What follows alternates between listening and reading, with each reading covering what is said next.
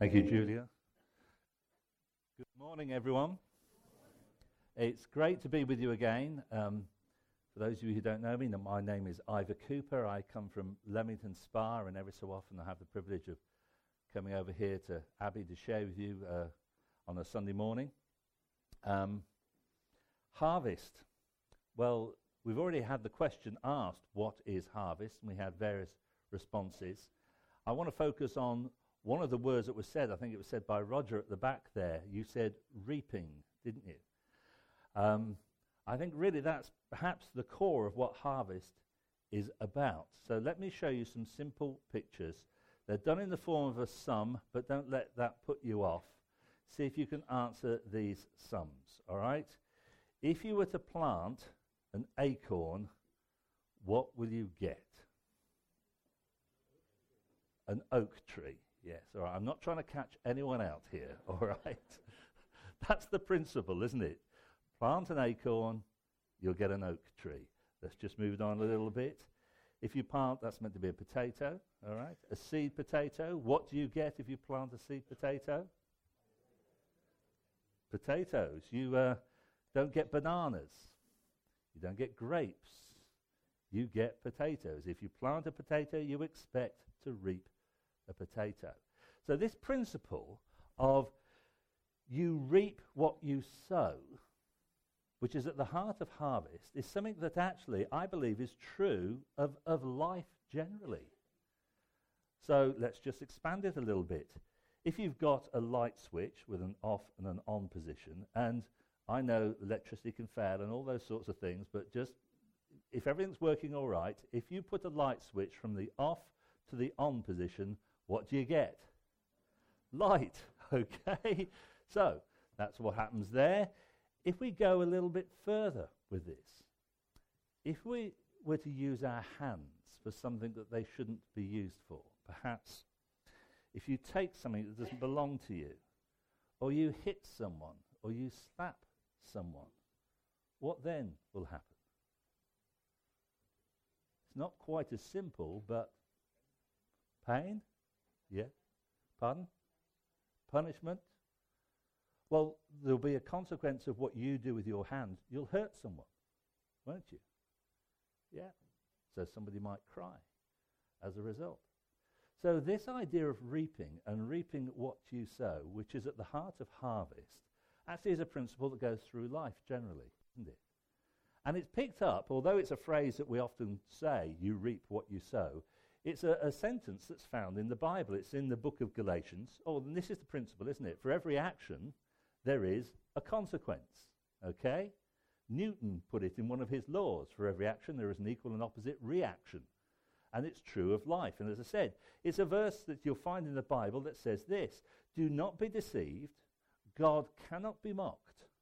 A person reaps what they sow. And we find that that is true. Whatever we do, wherever we go, it's a universal principle. You might say, I don't need the Bible to tell me that. But the Bible gives a bit more here. Because it says, do not be deceived. God cannot be mocked. A person reaps what they sow. Because sometimes we do kid ourselves. We think sometimes that if we plant potatoes, we will grow bananas. But no, it doesn't work like that. But we do deceive ourselves. How can we be deceived then with this principle of we reap what we sow? Well, we can be deceived by delay, can't we? See, when I was the age of some of the children here, my parents gave me a patch of garden, and I could grow whatever I wanted in it. It was only perhaps about 2 meters by 1 meter. It wasn't very big. I remember one time I dug a hole and I had some tadpoles in there and got some frog spawn, and they soon went when they grew into frogs. But sometimes I grew things in there. And I remember the very first time I had this ground, it was a Saturday morning. I prepared it. Then I went down into town to Woolworths. Woolworths was a shop that sold absolutely everything. The answer was yes. Now what's the question? And I bought some seeds. I wasn't quite sure what they were. They looked pretty on the front, so I bought these seeds. I went back home. I followed the instructions on how many seeds to plant, how deep, then to water them. And then it was dinner time, and I went in for dinner. I came out after dinner, and do you know they hadn't grown? Don't be deceived by delay.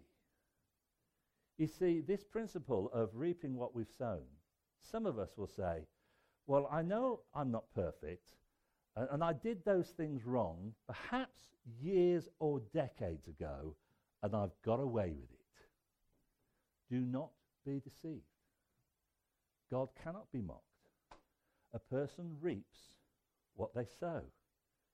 We may think we've got away with it, but no, we haven't. God is not mocked. We don't get away with it. That's a bit salutary. That's a bit, brings you up a bit, doesn't it? What else can we be deceived by? We can be deceived by size. Now, this is probably the biggest acorn you've ever seen in your life. But we might say, okay, all right, I'm not going to be deceived by delay, but actually I haven't done very big things wrong. You can't compare me to people I hear about like Harvey Weinberger, is it, or Weinstein, who's been doing all those things. I'm not that bad. And so we think because we haven't done big things wrong, we're okay. When we moved to our first house, when Angela and I, we got married, we had a small house, hadn't got a very big garden, but we thought we'd try and grow in the garden things that were just right for the kitchen, a kitchen garden. And one of the things I knew that was easy to grow was mint. Have you ever seen mint seed? It is so fine, so small. You can have hundreds in the palm of your hand, and if you were to sneeze, they would go everywhere. So small. So I planted a few mint seeds. Soon, our garden, what it was covered with mint. It just took over the garden. I was deceived by, it was so small, but it grew so large. We might say, oh, I haven't done much wrong. They're just small things. That's not the point.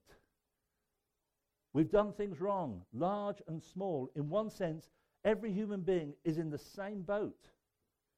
Do not be deceived. God cannot be mocked. A person will reap what they sow. Do not be deceived by delay. Don't be deceived by size. But we say, oh dear. But there must be a way of getting around this. And so we come up with some sort of scheme. And we think like this, okay, I've done lots of wrong things, but what I'll do is lots of right things, and I'll hope that my good things will weigh out my wrong things. You know the principle? The good things we do will somehow get rid or make God forget the bad things that we've done. Now, does that generally work in life? Imagine that I've been caught speeding. Never happened. And I was going 40 miles an hour in a 30 mile an hour limit, and I got a letter through saying, you've been caught on camera, we know it was you, it was your car, there's a picture of you in the driving seat, you can't get round it. I know it doesn't work like this because I have been caught speeding, but imagine that I was asked to go along to court to present myself before a judge. Okay? And the judge would say, we've got the evidence, Mr. Cooper. You've been caught speeding, going 40 miles an hour in a 30 mile an hour limit. How do you plead? And I say, yes, guilty. I've done that thing wrong. But, my Lord, can I claim that I have kept under the speed limit on hundreds of other occasions? And so I've kept the law loads of times. Can that somehow wipe out the time when I sped? Well, he'll say, nonsense. It doesn't work like that, doesn't it? Your good things don't wipe out the bad things. You've done something wrong. And we try all sorts of schemes to say that will cover up the wrong things that we've done. Do not be deceived. God cannot be mocked. A person reaps what they sow. Oh dear. We're in trouble, aren't we? Now, is this a universal law, not just with the harvest, but with life? With the things that we think and say and do wrong? Is there any exception to this rule that we will reap one day what we have sown in this life? Well, let me just change focus. Can I have a volunteer? Juliet, you might sort of tell me whether it's a good volunteer I choose. I want somebody who's going to be fairly sensible and just do what I want them to do at the front here. And it's not just one person. You can volunteer. Why? Oh, sorry, what did you say? How old a volunteer? Oh, it doesn't, as long as they're going to be sensible. That's all. So, oh dear. That's no one over 21 then, is it? Okay, come on out. What's your name? Lisbeth. Okay, Lisbeth. You're quite small, aren't you? Do you mind standing on here? You've got high heels on. Oh, no. Well, they're sort of. That's better, isn't it? Turn around and face everybody. Okay, Lisbeth, what I want you to do is put these gloves on. Thank you. Okay. You can put those on. A few weeks ago, I went to Poundland in Leamington. Aren't they wonderful shops? You go in to get one thing and you always come out with 5, don't you? All right? And the things that they sell, I went in specifically to buy some gardening gloves. And I got 3 pairs of gardening gloves. You know how much they cost me? £1. Yes. Amazing. And I've used, as you can see, 1 pair fairly thoroughly. And they're filthy. With the things that we do wrong, the Bible uses various pictures and metaphors to describe the fact that we do things wrong. One of the things it says, it's like getting dirty hands. Okay? We think, say, and do things wrong, and our hands get dirty. And the more we go through life, the dirtier they get. We have all got dirty hands. But there is an exception. One person came into this world. You're going to be Jesus for a moment, all right? Put your hands up, a bit like Marcel. Marcel, you won't know who that is. And Jesus never did anything wrong. He never thought, spoke, or did one thing wrong in his life. So he's perfect. There was no consequences for the wrong he did because he never did anything wrong. But there came a time when the perfect Jesus, take them off, who never did anything wrong, was taken by the authorities and put those on. And the perfect Jesus, who never did anything wrong, took on himself, when he died on the cross, all my wrong and all your wrong. When people were walking past him, they looked at him and they thought, what a wicked man. What a bad man. He is reaping the consequences of the things that he's done wrong. But he had done nothing wrong. The Bible says that God made him, Jesus, who knew no sin, to be sin for us. He was reaping the consequences of the things that I have done wrong, of the things that you have done wrong. But more than that, God made him to be sin, but God gave me his goodness, his righteousness, so I could be forgiven. That's what happened when Jesus died. He was punished for my sin, and he gave me his goodness, those who trust in him. That's the only exception to the rule. Yes, a man reaps what he sows. Jesus was reaping what he didn't sow so that I could be forgiven. Lisbeth, thank you. Take those off. You might want to go and wash your hands afterwards. All right. Thank you. Do I get down?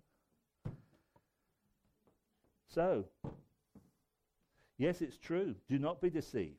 God cannot be mocked. A person reaps what they sow. But Jesus has come. And because Jesus has come and died on the cross, those who trust in him can be forgiven and can have his goodness. I'm so glad about that.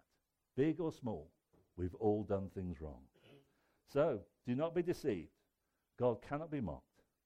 A person reaps what they sow, unless you ask Jesus to forgive you. We're going to have a prayer in a moment, but I've got with me a couple of books here. One is aimed at adults, called Joining the Dots. Another one for perhaps those who are still in primary school, called A Friend of God. If you'd like to know more about what I've been saying or what it means to be a follower of Jesus, when we're having tea and coffee at the end, you come and ask me and say, Ivor, can I have one of those books? And I'll freely give it to you on one condition, that you promise to read it at some time. But if you want to know more about understanding why Jesus died for you and how you can be forgiven, you make sure you ask for one of these books. Let's pray together.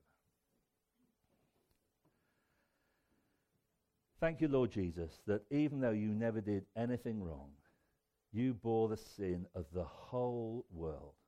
That means you bore my sin. Help me to understand this. Help me to understand what I need to do to be forgiven. Help us to understand why it's so important. We understand why you died for us. For we ask it, Lord Jesus, in your name. Amen.